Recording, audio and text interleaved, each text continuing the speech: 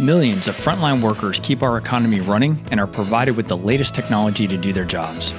But digital adoption, especially by frontline workers, is really hard. This is Frontline Innovators. We explore how to overcome challenges and achieve success when we empower our essential workers. I'm Justin Lake. And I'm Gene Signorini. Together, we speak with experts who are leading the way and driving digital transformation to the front line. This podcast is sponsored by Skillful, on a mission to help frontline workers learn and use the technology needed to succeed in their jobs. Welcome to the Frontline Innovators podcast. I'm your host, Justin Lake, and we've got another fantastic episode lined up with another great guest for today. Our guest today is Nia Christensen, who is the Director of IT, PMO Policy and Documentation for Pro Ampac. Please welcome to Frontline Innovators, Nia. Hello, Nia. Hey, Justin. Really happy to have you here today.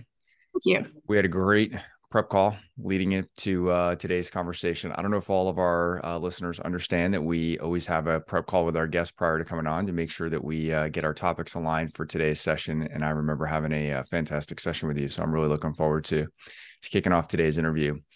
But let's start, as we do every other show, and hear from you about what you think is the biggest challenge facing the deskless or frontline workforce today.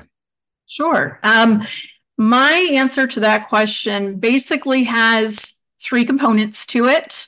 You're only allowed to give me one component for your answer. No, I'm just kidding. I'm just kidding.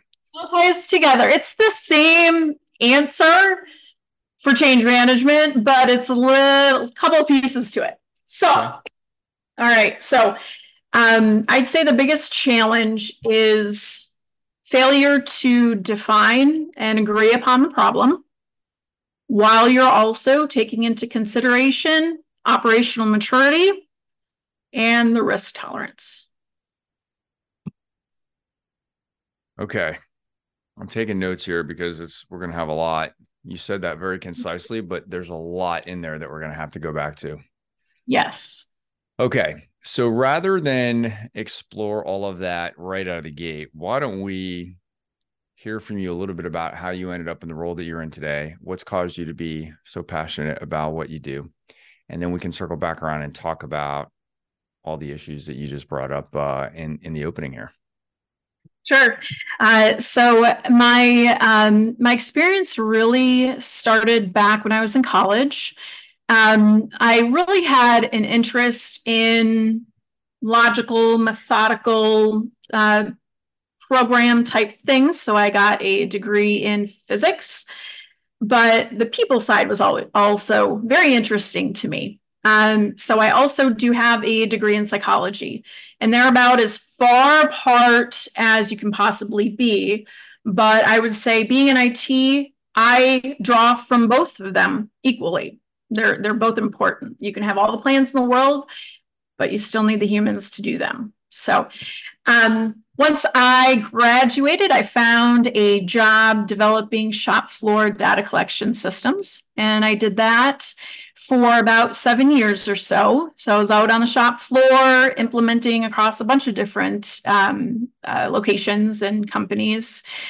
One of the companies that I was with posted a job for a business analyst, and I had thought, I'd seen all the problems that we had run into when we were programming. And I'm like, wouldn't it be great if I could ask the right questions ahead of time and not have all of that confusion and waste? So I went to the current company that I'm at right now, and I did business analysis for a couple of years.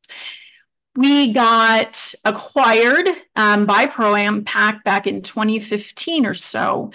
And from that point on, I have run a couple of different projects. We had a really big ERP implementation that had a lot of really good takeaways from.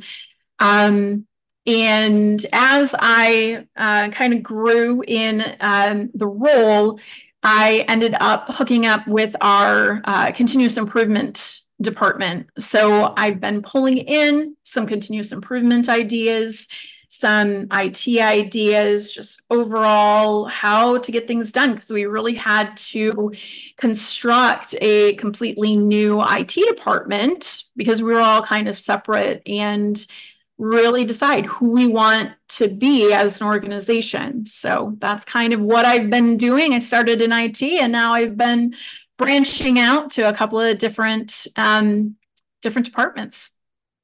I'm always fascinated with people that have, especially education backgrounds that sound like they're so obtuse from one another. Maybe that's not the right way to describe it, but physics and psychology are like two completely different ways of thinking, I would imagine. Let's go back to that for a few minutes. Yeah. Let's.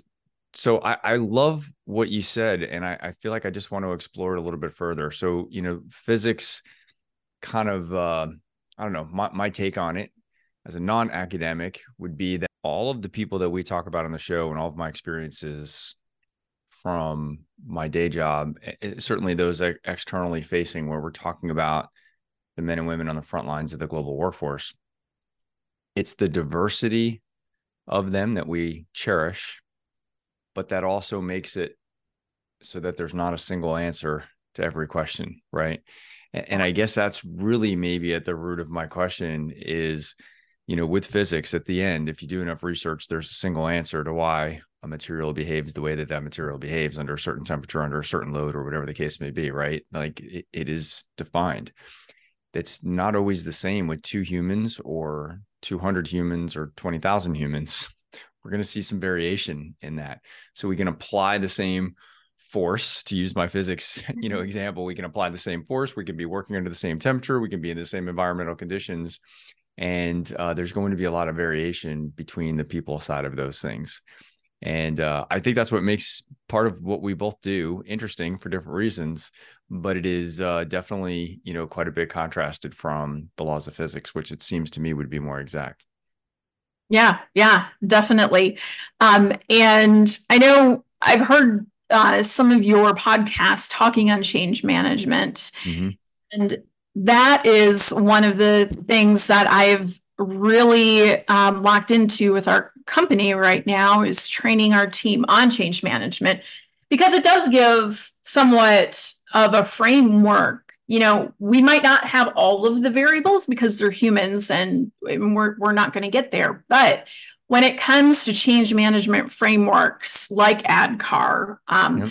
like these are the questions that people will naturally be having as they go through change. And it's not necessarily a bad thing. I know a lot of people talk about, like, well, why are they putting up so much, problems, and why can't I want to come back to the agreement on the problem piece. So I'm not ignoring that. I do want to come back to it. But I also think that this conversation is highlighting something on my journey as just a human. I've realized that my problem solving tendencies are such that I do want to find an answer. I don't usually think that we have found the answer right out of the gate. So I'm very willing to go back and iterate and try things. But I do think there's something in me that aspires to find ultimately the best answer, the best way to do something, right? And this is true in my personal life, and also how I might influence things, at our company during the day and stuff like that. But at the same time, I feel conflicted because I'm also a pretty empathetic guy. I really believe in the human element of that. And so I think one of my learnings is I've just matured as a person. Some may agree that or not agree that I'm maturing, but as I've matured as an individual, I'm starting to come to the realization that that's a little bit of a tension that I have in my brain all the time, is that I want an answer, and I also want to be supportive of the humans.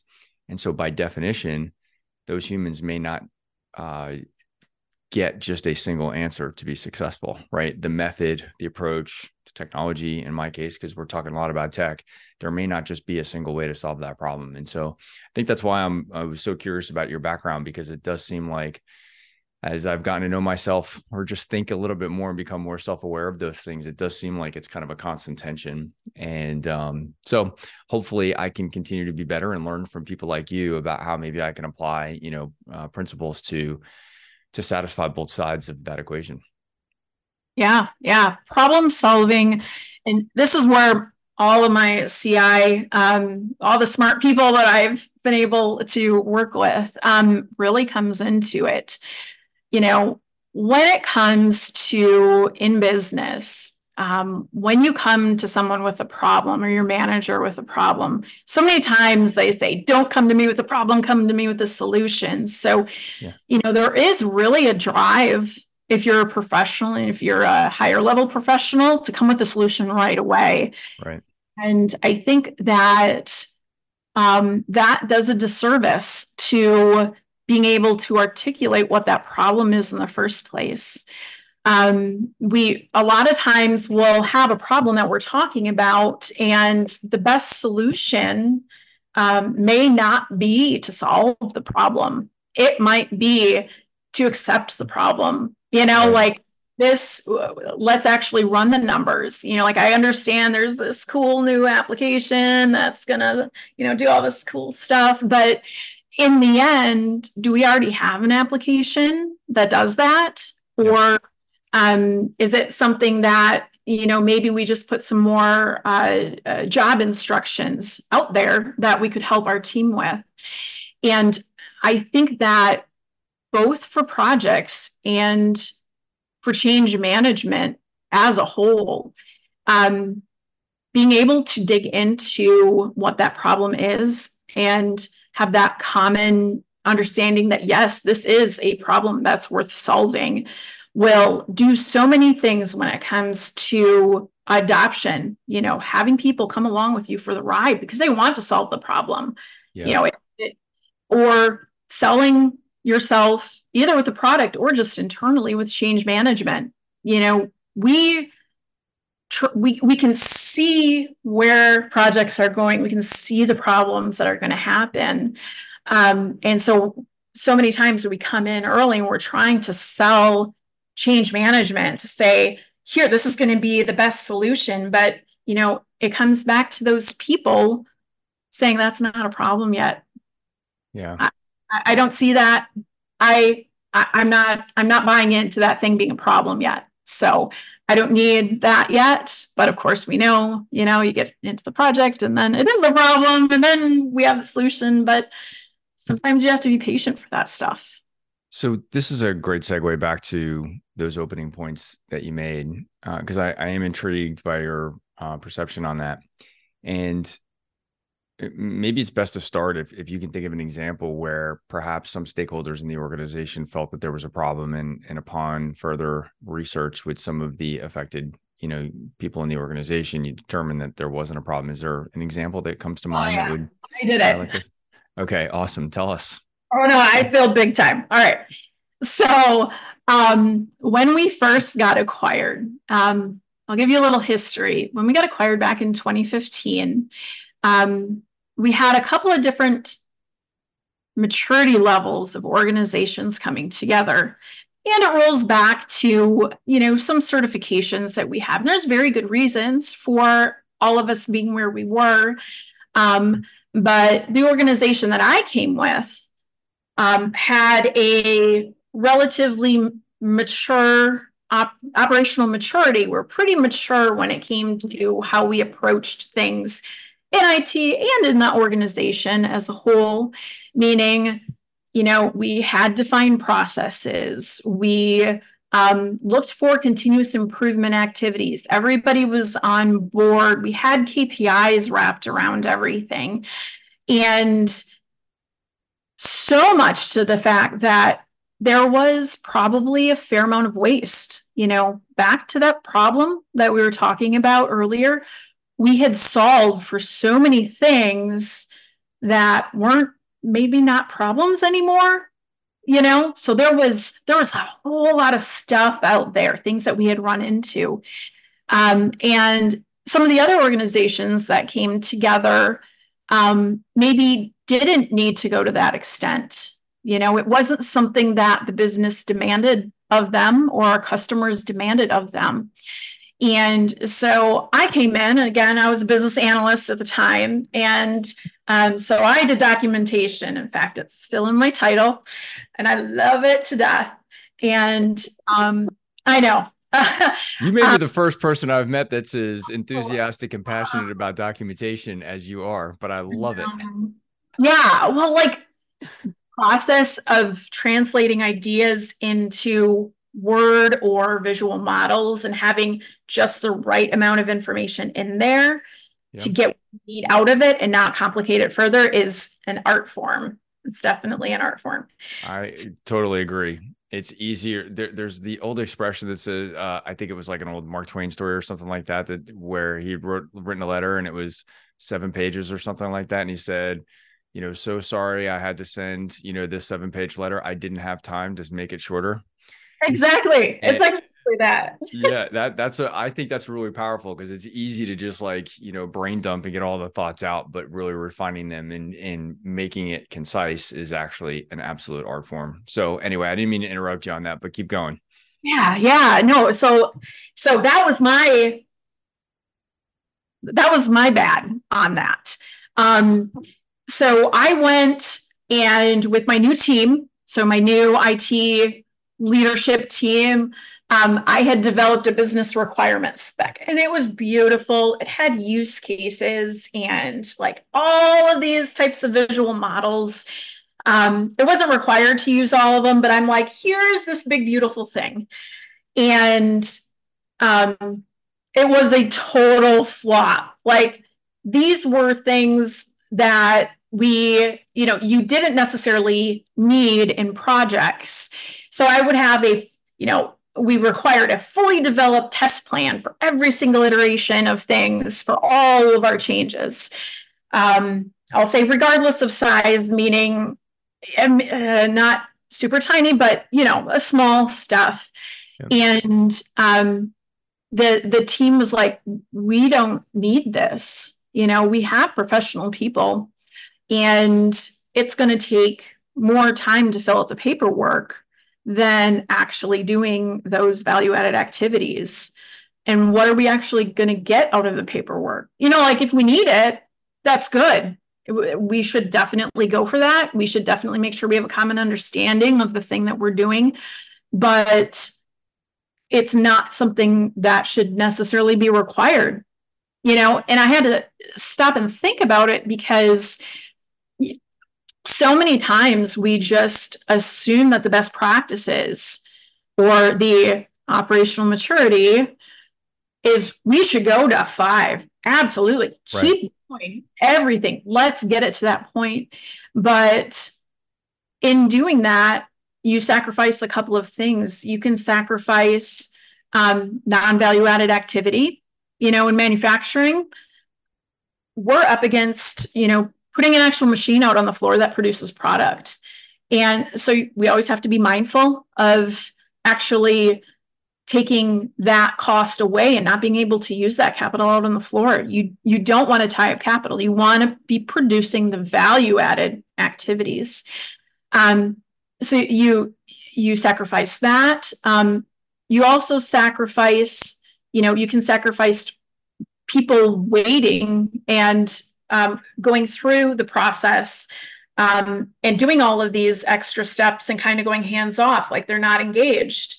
When you're telling people all of the steps for all of the things, it reduces that creativity, or it can reduce that creativity or that problem solving or that personal touch to actually figure out what's the best way to do this, so I think that I tried to jump it, and I see that so many times with some of my peers and people who really want to implement best practices is they're trying to solve problems way out 1 year, 2 year, 3 years that are going to be happening because they've been through it and they know it. And, that's some of the challenges I think that we run into is the contestability of that. You have people that you're trying to bring along on this change journey that they're like, that's not going to happen. We aren't going to have that problem yet. Let's not build in extra process, extra waste, to buffer against that. Let's solve the problem that we have at hand that we all agree is a problem, so That's 8 years worth of learning, but Yeah.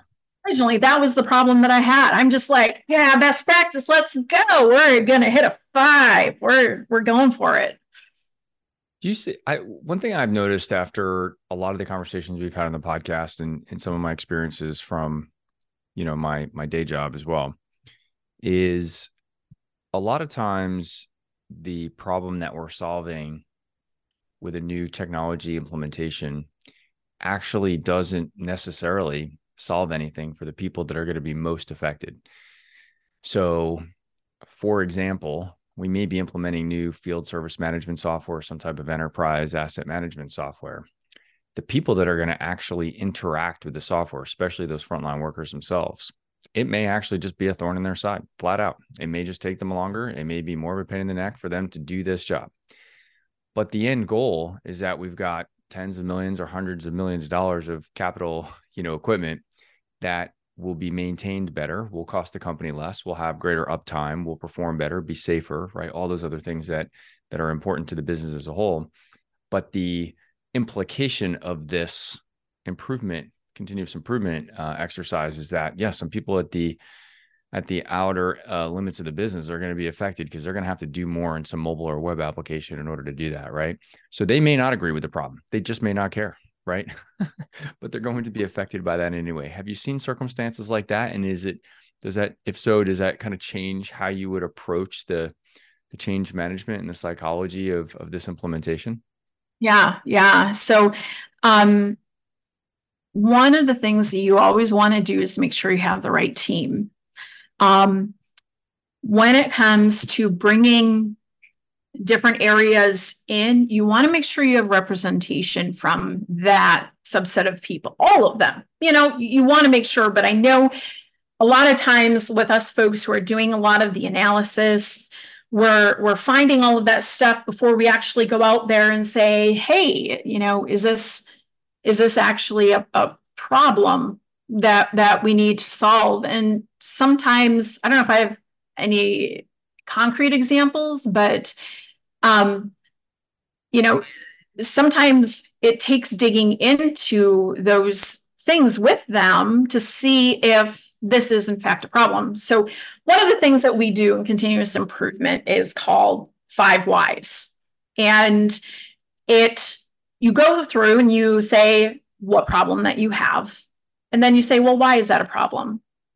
And then you answer it and you say, well, why is that a problem? And you want to keep kind of pushing to the point of actually finding what the problem is, that everybody yes, that's the problem. And then once you have that problem, you want to decide what to do with it, which is where my risk statement comes in. I alluded to it a little bit before that, sometimes it is to do a rip and replace of things, but sometimes it is just to, provide more work instructions, or to have some sort of incentive, or wrap a KPI with some sort of reinforcement, like a pizza party or whatever around it. It's not always to do this big, beautiful thing that we need to do, and when you talk to the people on the floor, they know this. Like, they are so smart, so smart. They are the ones with the solutions a lot of times. And so just to really make sure you get that representation in there, I think is so very important to getting all of those people, because then you can go down the rest of change management. You can create the work instructions, you can have the training seminars, you can have your sponsors be vocally supportive of it, and you can have the KPIs, you can do all of that stuff. But again, it's that problem that you want to make sure that you understand, and it is a legitimate problem to solve. Yeah. In a large organization, well, let me make a statement first about some things that I notice kind of on the opposite side of this. Even in a small organization like ours, relative to most of the customers that we serve and most of the guests that I interview on the podcast, we're a tiny little company comparatively. And even in the context of our size, I can see some things that come in as problem definitions that might be unique to an individual. So they may speak up about something, and we don't use the 5 whys process, although I may try to implement something similar to that, but to dig in. But we have a probably less formal way of doing that, to say, essentially, what are you trying to solve? What is that doing? How is that affecting your day as you're using the technology and things like that? We're trying to understand that. But the very next question I always go to then is this person the only person that's affected by this? When you make decisions on such a small sample size, what I've noticed happen is that you can tend to adjust based on those that are most vocal or talk the loudest. And that's not usually the best way to handle that. And so I'm curious how you might go about kind of broadening or expanding the sample size for feedback, so that when you're asking that question, what is the problem? Why is that a problem? Why is it a problem? Why is it a problem? Et cetera, that, I don't think you're suggesting to just ask that of one person, but how do you do that, more broadly, to make sure that you are collecting a large enough sample size to make an educated decision? Yeah. So we do have the loud, squeaky wheels, of course, and many times they're right. But like you said, a lot of the people who kind of sit back and noodle on it, they have ideas that are critical to bringing into.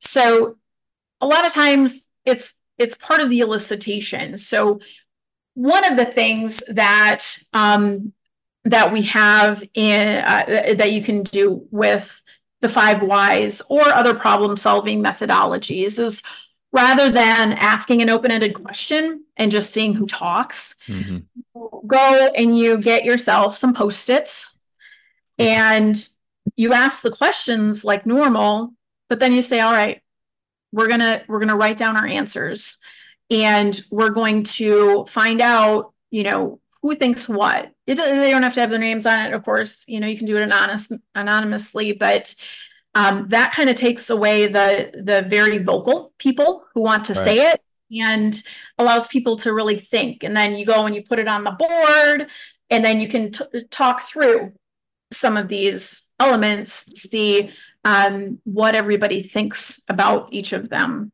Right. Another thing that I've done in the past is surveys, and just sending them out to the entire group of people, subset. It happens to be IT leadership in my side of things, but doing a survey and maybe having like a slider. How much of a problem is this?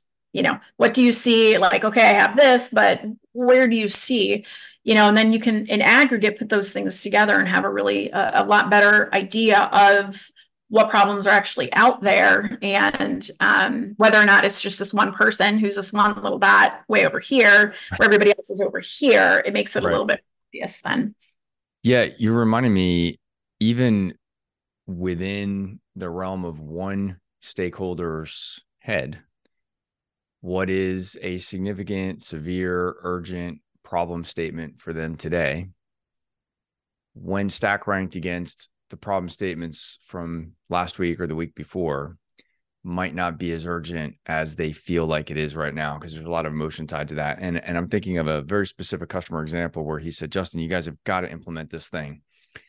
And what the thing was doesn't even really matter. And I said, well, you guys are the only ones that are really asking for this thing. We're not hearing this kind of same feedback from our customers. And so, trying to be constructive about, trying to diagnose the importance of this. And is this something that we should consider? And so then I came back and I said, well, this happened to be a very vocal person. And I went back and I said, well, there are 3 or 4 other things that you recently asked for. How does this one stack up against those? And he goes, oh, this would be at the bottom of that list.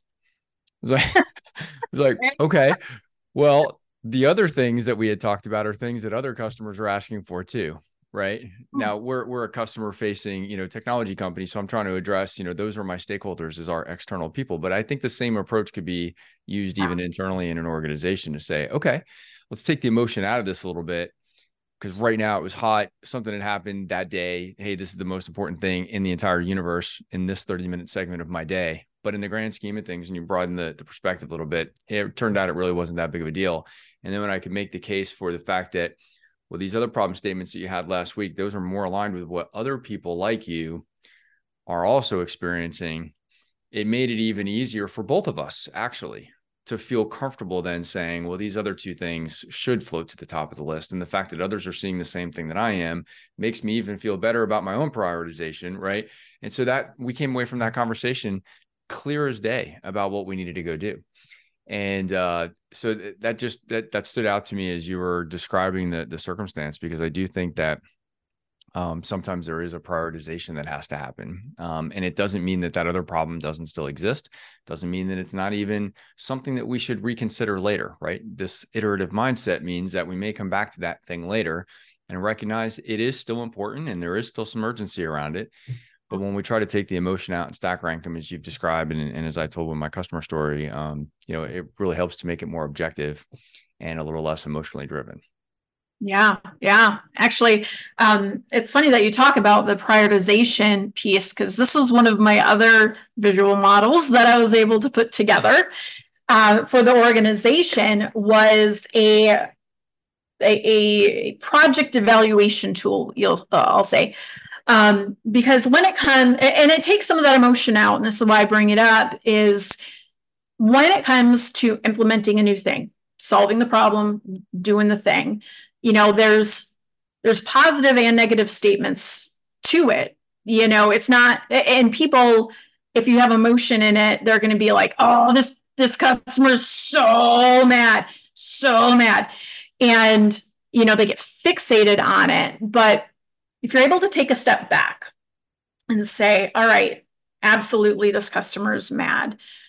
Let's take a look at some of the positives. What are some of the positives that projects bring? We increase number of customers, our EBITDA gets better, we have time savings, we have increased safety, and all of those might not carry the same amount of weight. So when you're talking through projects, if you have something that you can show, here are the positives, also here are the negatives: cost, technical complexity. It might be something that's really hard to do, not just a plug and play type of thing. When you take a look at that and kind of step back and walk them through each of those elements, like, all right, so you say you have customer problems. Is it all the customers? No. Okay. All right. Is it going to give us a competitive advantage? Do we want to dig into this because that's the next new thing coming? Oh, no, not really. All right. Okay. How many customers do we not have problems with? Oh, well, we have 6,000 customers that we don't have a problem with. Okay. All right. So, when it comes to ranking those things, having a more factual based set of criteria where you can talk through them, you can pop out with a score that says, all right, this is a 3.4, and you can't capture everything. There's stuff that we're not going to know about because, it's maybe proprietary or it's coming in the future, and that's fine. But it'll at least give us a starting point to take some of that emotion out and really put some concrete numbers into how do we prioritize this if it's even a problem. Yeah. I love the idea of having some type of scoring mechanism to try to introduce some objectivity, take the emotion and subjectivity out. It's not perfect. And I actually don't even aspire to get that to be a perfectly numerical decision-making framework when we've implemented similar things. At some point, we do need to rely on our gut. And if nothing else is a tiebreaker, because oftentimes using a more objective approach, you can still come up with 2 or 3 things that essentially come out tied from a scoring mechanism. So then at some point, like, we need to put our brains and our heart back into it and say, okay, well, if we were just picking from these 3, which is now what we're doing, which one do we think is going to get the best result, right? But we're doing that based on less emotion and a little bit more fact-based to feel more comfortable about it. So I think that makes a lot of sense. It's actually a good segue. We're already coming up close on time, but there's another topic that I have highlighted from our previous conversation that I really wanted to come back to. And I know that you're passionate about evangelizing for the importance of change management in your organization. And we touched on this a little bit previously, and I just want to spend the last few minutes talking about this. And part of my question is really about how to build the business case for training and for implementing change management. I'm actually speaking with a lot of companies, both on the podcast and outside the podcast, who are trying to elevate their maturity from an OCM perspective. And of course, I have a vested interest in my day job from a training platform standpoint to help companies understand how to make the business case for those types of investments, right? And so I'm just curious to get your take on that. What tools you've used, what practices you've used, what obstacles you've run into. I know that's a very broad and open question, but I'd just like to get your take on it. Yeah. I would say, it's been kind of a long journey internally with our organizational change management at our organization, because the fact of the matter is, the problem is not immediate that we need to solve. And you don't have, people come into it and they don't have a defined, agreed upon problem that they're talking about solving. They're solving these problems that they think might happen way out in the future, and of course, as I've talked with, a lot of really smart supervisors and managers out there, and they just absolutely don't think it's a problem.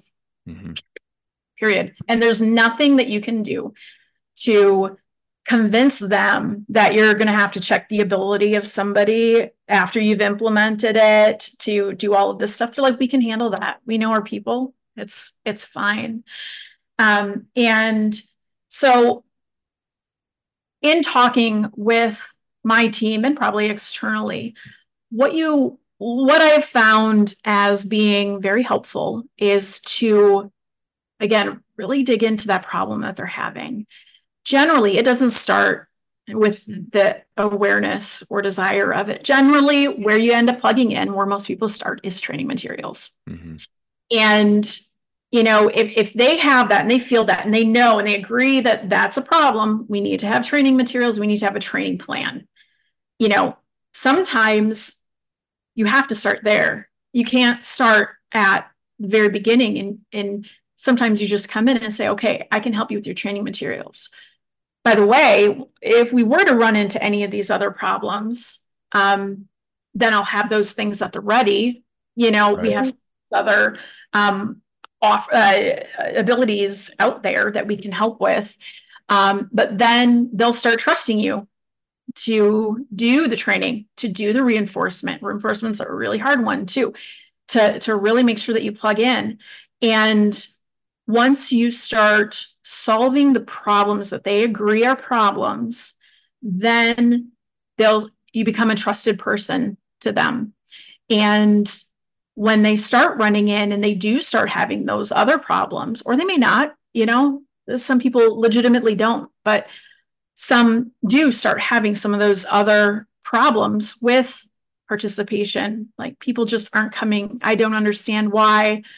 You know what? You helped me. And I remember you saying something about this problem that, can you just remind me what it was that you said about that? And then you have the in.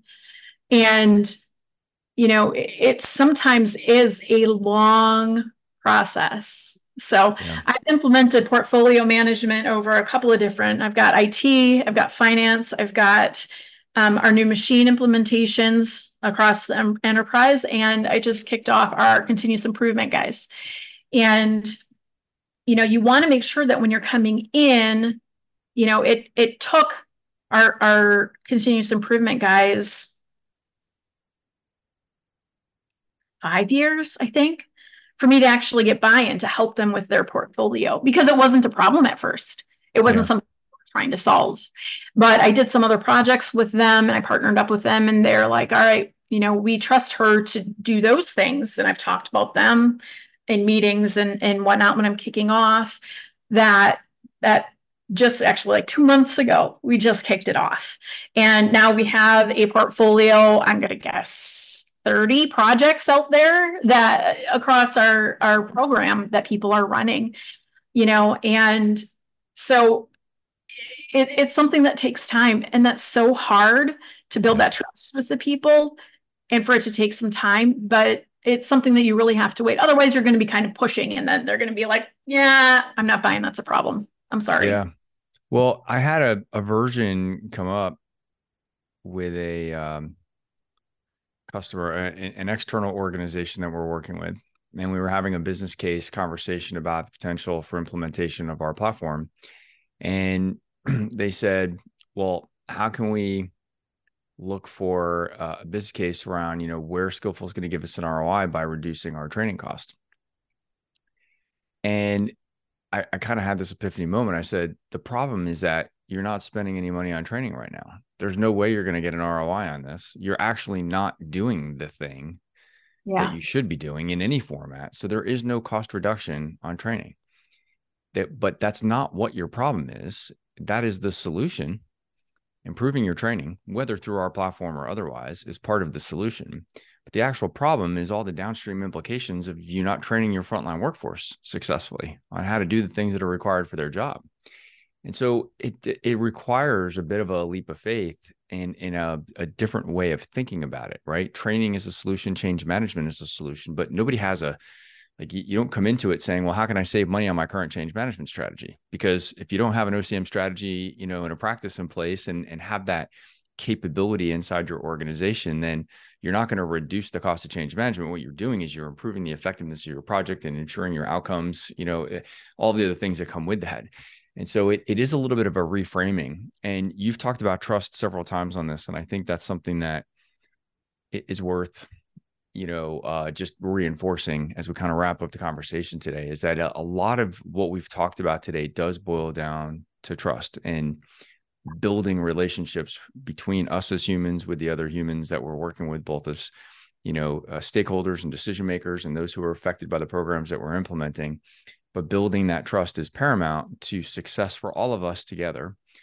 And perhaps a way to do that, you've indicated this a few times, and I think this is something I'm recognizing, outside the podcast too, is maybe not expecting full embrace of a full system-wide implementation or solution to that problem all at one time. But let's break this down to something that's easier to accept, lower risk profile for now, get everybody comfortable on that, earn the trust together with a smaller sample size, and then let it be pulled in, exactly as you said, so that you're not pushing, but then you earn the trust and let it be pulled in. And I think I'm thinking of it in terms of the business that I run during the day and how I can use that approach to improve the interactions that we have with prospects and customers. But I think that same thing would apply no matter where you fit, no matter what problems you're solving in your day job, to take that approach to break things into smaller chunks so where you can earn trust from the other humans. So thank you for sharing those ideas on that. Yeah. Yeah. When it comes to, I'll say one more thing with the ROI, bringing the 5 whys back in. Mm-hmm.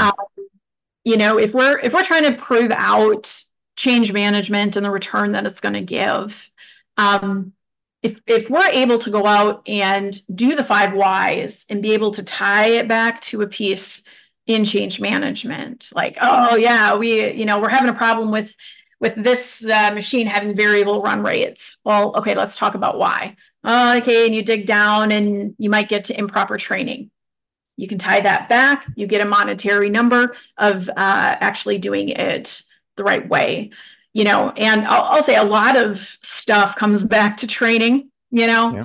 That's a pretty easy return to prove out.